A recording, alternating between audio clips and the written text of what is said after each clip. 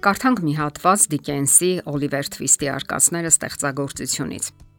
Որքան ահավոր է մտածել, որ մեզանից անվերադարձ բաժանվող սիրելիների հետ չենք վերաբերվել այնպես, ինչպես հարկն է, որ նրանց հանդեպ մեր ունեցած պարտականությունների մեջ թերացել ենք, որ վիրավորել ենք նրանց, երբ կարող էինք սփոփել ու ամոքել նրանց ցավերը։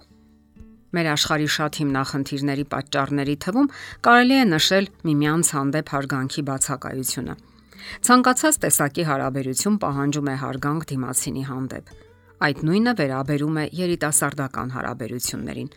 Շատ հարաբերություններ անհաջողության են մատնվում հենց այս պատճառով։ Թվում է պատճառը հայտնի չէ, սակայն խորքային ուսումնասիրությունների արդյունքում բազմաթիվ պատճառների թվում մասնագետները նշում են նաև միմյանց հանդեպ հարգանքի բացակայությունը։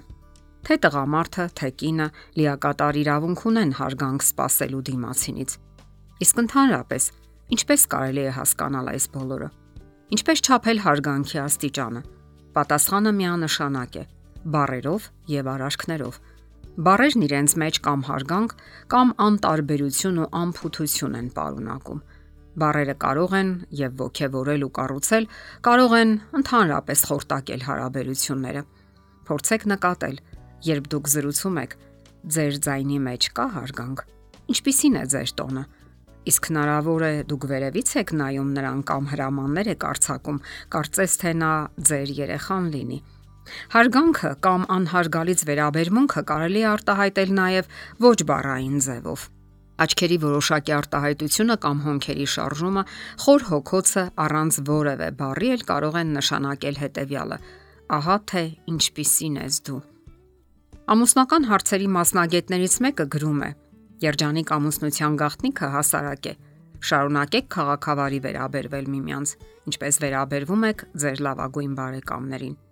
Իսկ բարեկամներին մենք չենք վիրավորում կամ էլ չենք նեղացնում։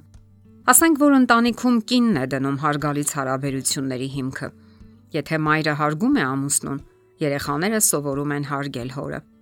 Կինը միշտ պետք է հարգի ամուսնու գաղափարները եւ կարծիքները։ Իսկ այդ ամենը սկսվում է երիտասարդական հարաբերություններից։ Անհարգալից վերաբերմունքը շատ վատ է, սակայն առավել վատ է, եթե դրսևորվում է այլ մարդկանց ներկայությամբ։ Պետք չէ նաև խնամակալական վերաբերմունք դրսևորել տղամարդու հանդեպ, կարծես թե նա փոքր երեխա լինի։ Անկարևոր չեն նաև արտահայտությունները։ Ուշադրություն դարձրեք ձեր բոլոր արտահայտություններին։ Ինչ տպավորություն կարելի է ստանալ այդ բառերը լսելիս, որ ձեր դիմացինը միանգամայն անօգնական է եւ կնոջ խնամքի, վերահսկողության ու հրահանգների կարիքն ունի։ Ահա թե ինչպես չպետք է վերաբերվել տղամարդուն, որպես մայր կամ էլ տղամարդը, որպես դաստիարակող տղամարդ։ Մայրական կամ հայրական այսօրինակ վերաբերմունքը վերջի վերջո կխորտակի ձեր հարաբերությունները։ Դուք կսկսեք դիմադրել եւ ապստամբել, որոշելով ազատագրվել միմյանց խնամակալությունից։ Բոլորն էլ անկախության են ձգտում։ Իսկ որքան անօգնական զգանա իրեն, այնքան ցածր կլինի նրա ինքնագնահատականը եւ այնքան ավելի անպատասխանատու կվերաբերվի։ Այս իրավիճակում ամենից առաջ կինն է պարտվում։ Եթե տղան իրեն վստահ չի զգում, կասկածում է իր ուժերին, ապա անընդունակ կլինի կնոջը սիրել այնպես, ինչպես կինն է դա ցանկանում։ Այդ դեպքում դժվար է տղամարդու համար գոհ լինել իրենից կամ իր դիմացինից։ Արդյունքում դա արտացոլվում է նաև կնոջ տղամարդու հանդեպ ունեցած զգացմունքների մեջ։ Չէ որ կինը կարող է հարգել, հիանալ ու գնահատել նրան միայն այն դեպքում, եթե նա վստահ է իր վրա եւ բավարարված է իրենից։ Ասենք որ մայրական վերաբերմունքը արագ է սպանում կիրքը, թե կնոջ, թե տղամարդու մեջ։ Այդ դեպքում հնարավոր չէ նաև ռոմանտիկ հարաբերություններ պահպանել։ Կարևոր է հիշել, որ պետք չէ նաև քննադատել։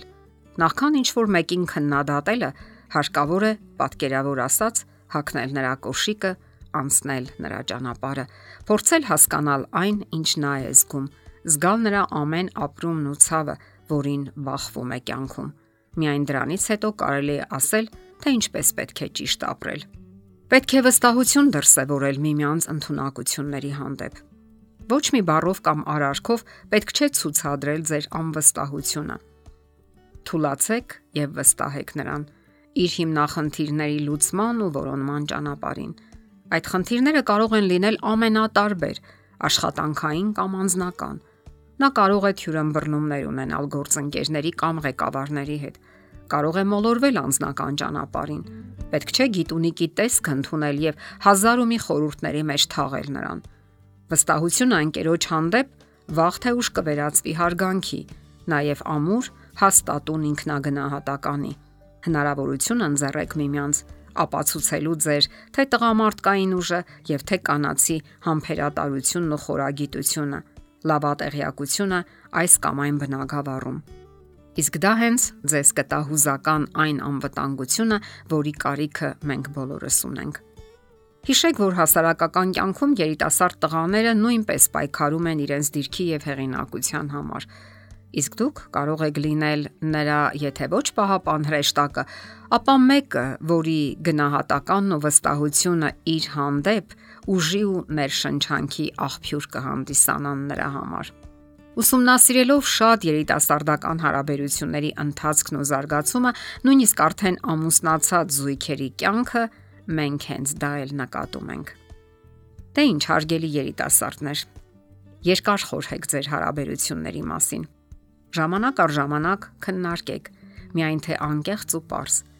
Արդյոք դրսևորում եք հարգալից վերաբերմունք դիմացինի անձի ու արժանինքների հանդեպ։ Չէ՞ որ յուրաքանչյուր երիտասարդ իսկապես արժանի է դրան։ Եթերում է ճանապարհ երկուսով հաղորդաշարը։ Ձեզ հետ է Գեղեցիկ Մարտիրոսյանը։